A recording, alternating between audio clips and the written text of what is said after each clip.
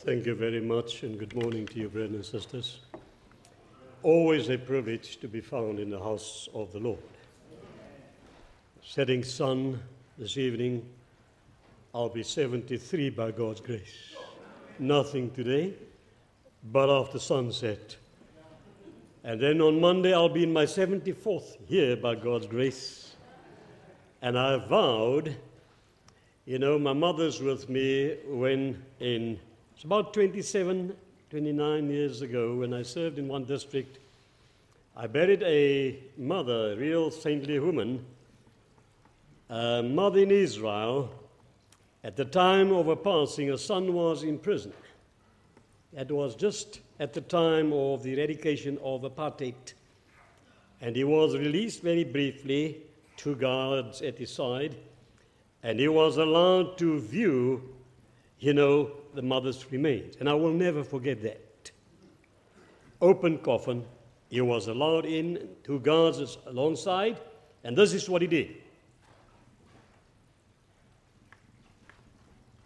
On the other side, look into mother's face. Mother wasn't aware of it. Mother couldn't reprimand him anymore. Did not always respect and obey mother. Mother is now gone and silent. And I said to myself, if ever there's an opportunity for me to have my mother alongside, I will do this, because I did it when she was 82 years old, when I was pastoring at the Riverside Church. About 3 weeks ago, on the 9th of December, she celebrated a 92nd birthday. Rosie, if you'll just stand where you are, I'll appreciate it. I want to express my indebtedness to you for what you have done over all these years for me. Not forgetting all the prayers which went up on my behalf. I received a prayer from her at 20 to 3 this morning, when I had to travel and fly over hills and dales. I had the assurance and backing of her prayers.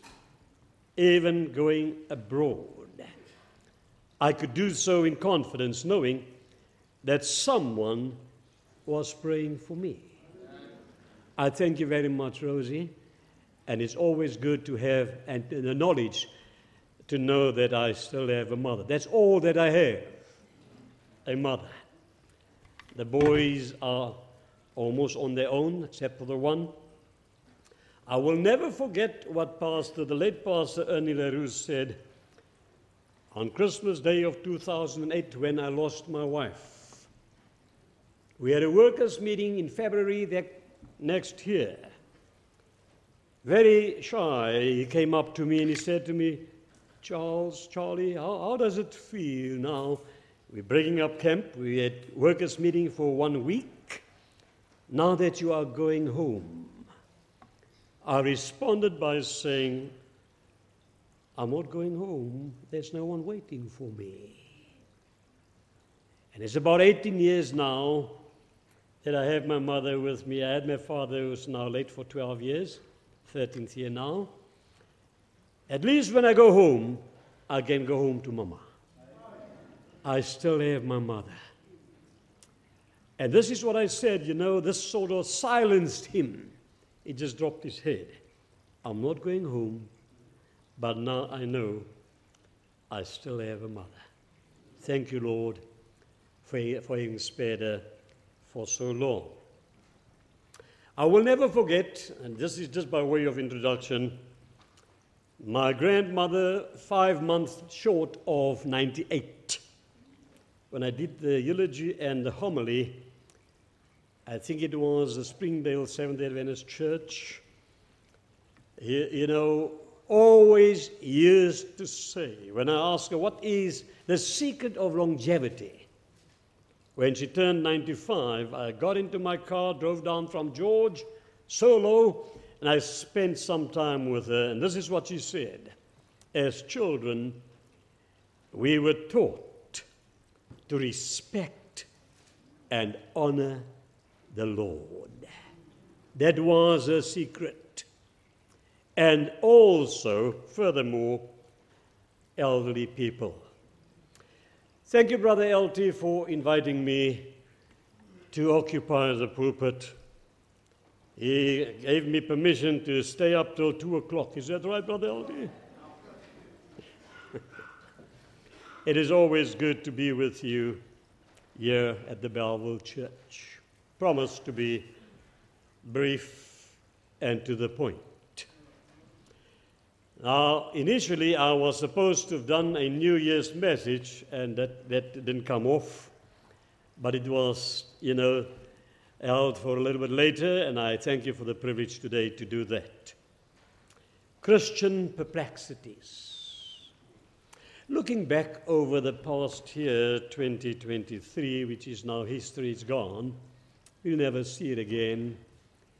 We have good memories, bad memories, sad memories, or whatever, but it is gone. The Lord has given us today a new life, a new opportunity, a new tomorrow, or whatever we may have left on this planet. But in 2 Corinthians chapter 4 and verse 8, we have it, and I used the King James Version when I read, but I've typed out from, the Amplified Bible, which sort of amplifies some of the things that I'd like to emphasize. 2 Corinthians chapter 4 verse 8, We are hedged in, pressed on every side, troubled and oppressed in every way, but not cramped or crushed. We suffer embarrassments and are perplexed and unable to find a way out, but not driven to despair. Another translation of these words says, we don't give up, we never give up. I'd like to take this opportunity to greet the believers in the name of our Lord and Savior Jesus Christ, especially those who are here and also those listening via the media. I trust that God's word will inspire hope and courage and be uplifting to your soul, as I'm praying that will happen to me also. This passage contains a twofold assertion. Number one, a positive, and secondly, a negative assertion. Let us consider the positive assertion first. We are perplexed. The term signifies embarrassment, difficulty, trouble, anxiety. The perplexity of the Christian arises from various causes, and I'll mention a few. Number one, darkness of the mind. No clear evidence of divine favor. Weak enjoyments, gloomy prospects, and you name it. Secondly, power of temptations, especially when duty and interest clash, world and character are at variance, or when, like a flood, temptations would seem, calculated to bear away every spiritual support, and we reach low ebbs. James 1 verse 2 to 4 says the following: Consider it wholly joyful, my brethren, whenever you are enveloped in or encounter trials of any sort or fall into various temptations. Be assured and understand that the trial of proving of your faith bring out endurance and steadfastness and patience. But let endurance and steadfastness and patience have full play and do a thorough work, so that you may be people perfectly and fully developed, with no defects, lacking in nothing. Thirdly, sometimes we envy the wicked because seemingly they prosper, and the frequent adversity of believers.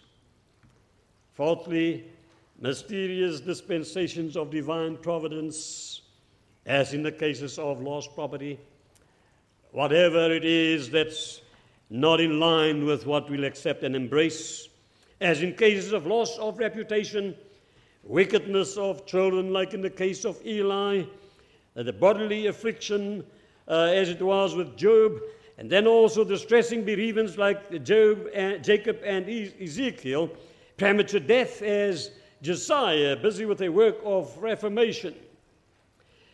Number 5, efficacy of prayer. Have you ever felt this way? How many people didn't ask this question at some time? Why pray? If prayer does not bring about change, we're praying, we're asking, and it doesn't seem as if the Lord responds favorably to our requests. Paul besought God thrice, but the thorn in the flesh was not removed. How many people have been earnestly praying important blessings for years, and yet the answer is delayed? These are some of the things which perplex the pious mind. And when perplexed, it normally affects Christian behavior and conduct. It is a fact. We shall now illustrate the second assertion in the text. That there is no reason for despair. Number 1, these tokens are not tokens of divine displeasure. And I'll read a few texts to you. Sometimes it may seem or appear as if the hand of the Lord is heavy on you. Things just doesn't go your way, and you feel out of place. Murmur, groan, grunts. You are in a position to God's will, and at times maybe feel that it is not worthwhile following Him or serving Him any longer. Hebrews 12 and verse 6. For the Lord corrects and disciplines everyone whom He loves. And He punishes, even scourges, every son whom He accepts and welcomes to His heart and cherishes. Deuteronomy chapter 8 verse 5 and verse 6. Know also in your minds and hearts that as a man disciplines and instructs his son, so the Lord your God disciplines and instructs you. So you shall keep the commandments of the Lord your God, to walk in His ways and reverently fear Him. Psalms 94 and verse 12 through 14. Blessed, happy, fortunate, to be envied is the man whom you discipline and instruct, O Lord, and teach out of your law, that you may give him power to keep himself calm in the days of adversity, until the inevitable pit of corruption is dug for the wicked.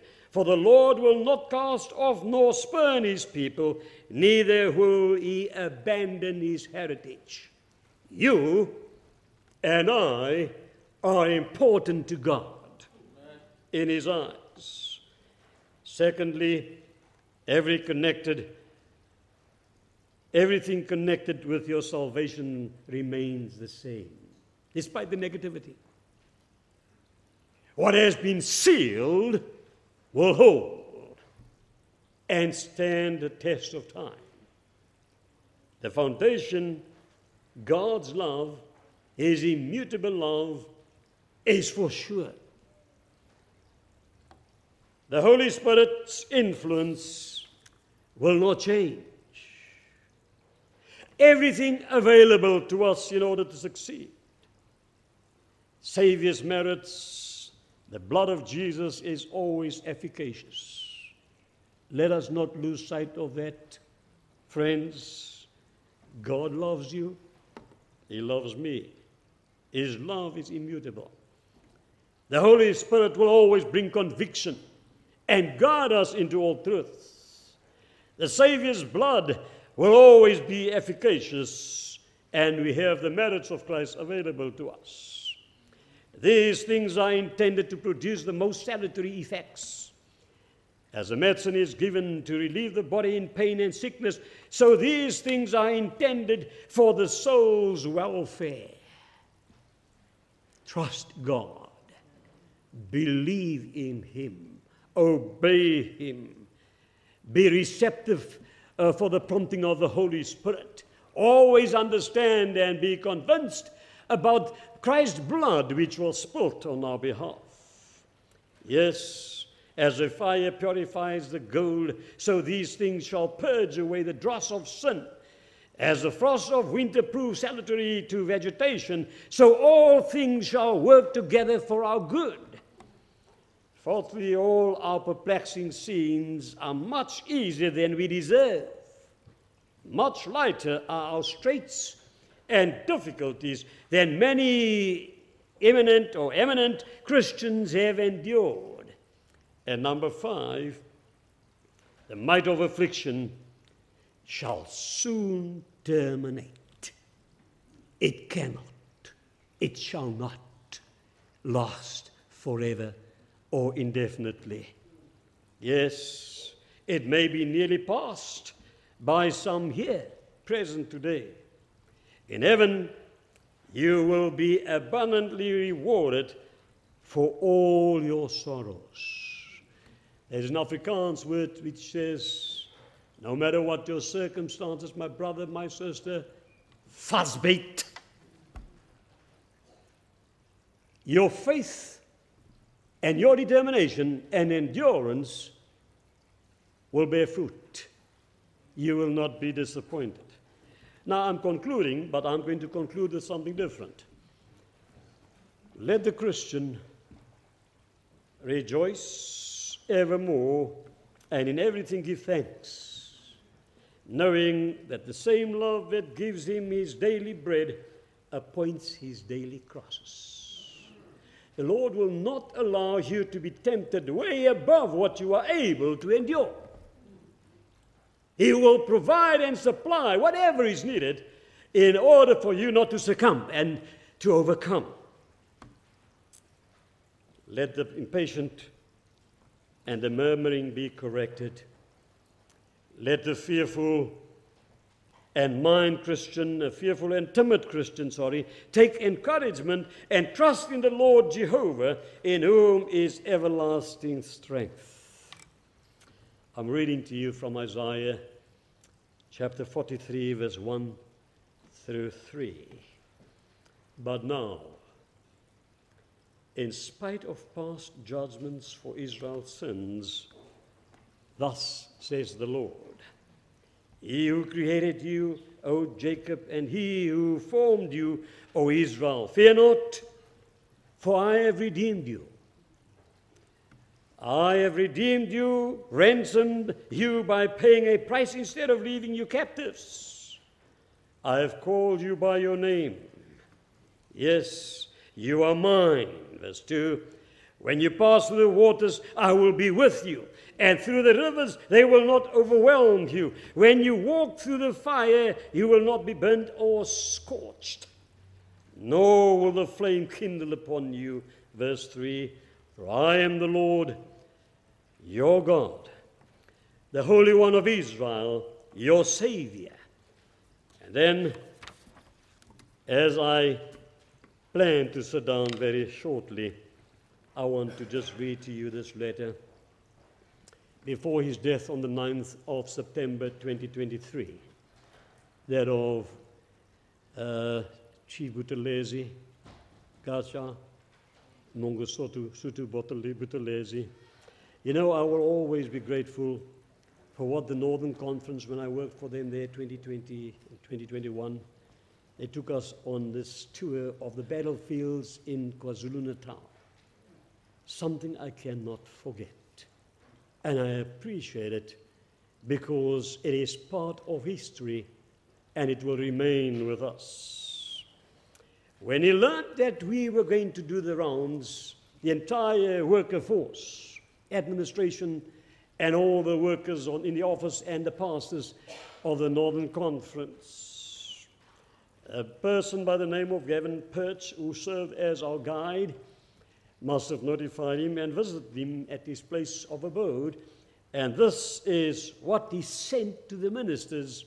And I want you to listen very carefully, because it did quite a bit to me in his own words.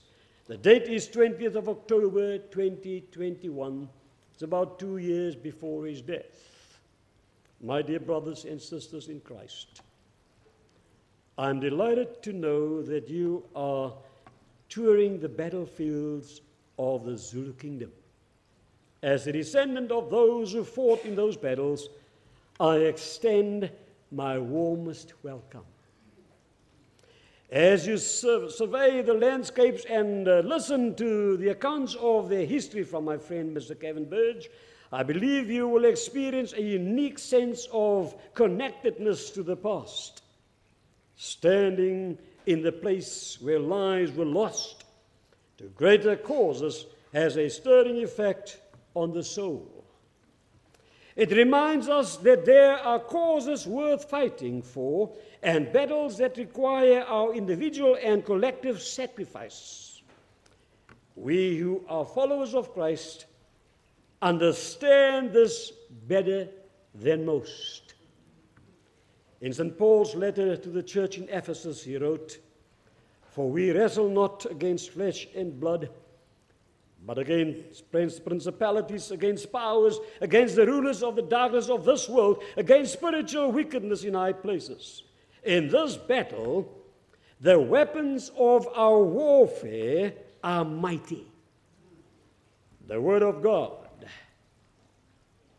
the power of our testimony, and the assurance of our salvation." I learned these truths at my mother's knee. Princess Magogo Dinazulu was raised in the Anglican Church, but before her marriage to my father, she became a practicing Adventist. My father's grandfather, Nkosi Yana Buthelezi, was commander-in-chief of all King Setho regiments during the Anglo-Zulu War. His sons fought in the Battle of Isandlwana on the 22nd of January 1879.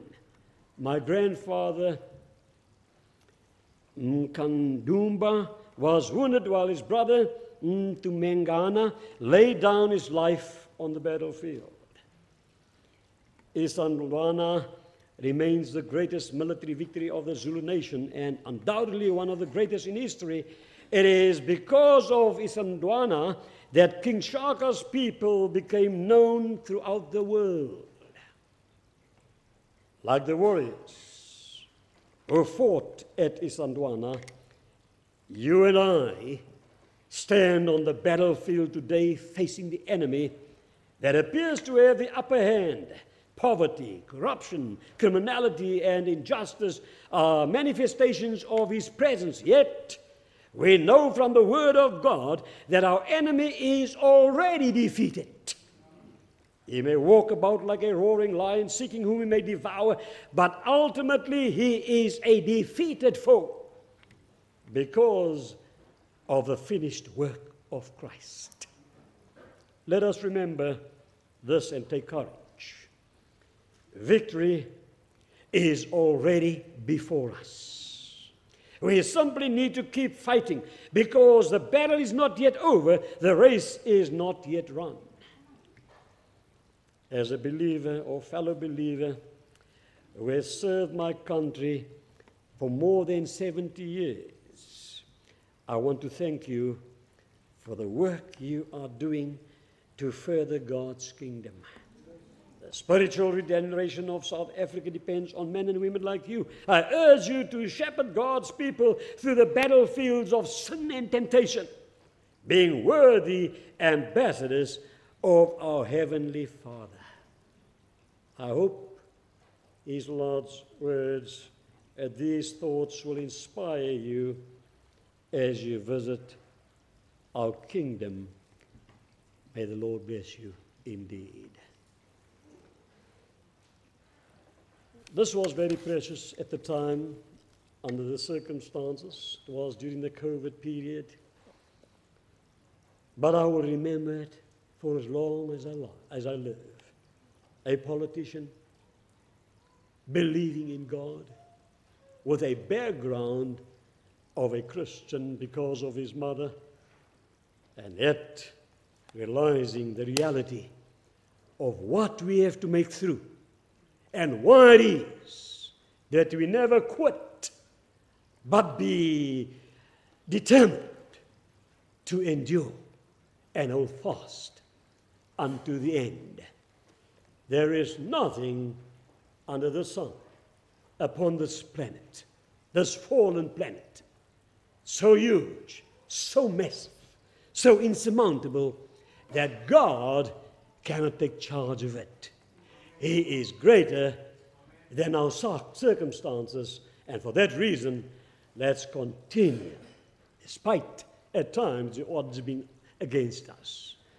Looking forward to the day, and make a point of this, that you cannot, you will not, you may not, you are going to be with God's redeemed on the sea of glass. May God bless you until we see again. Amen.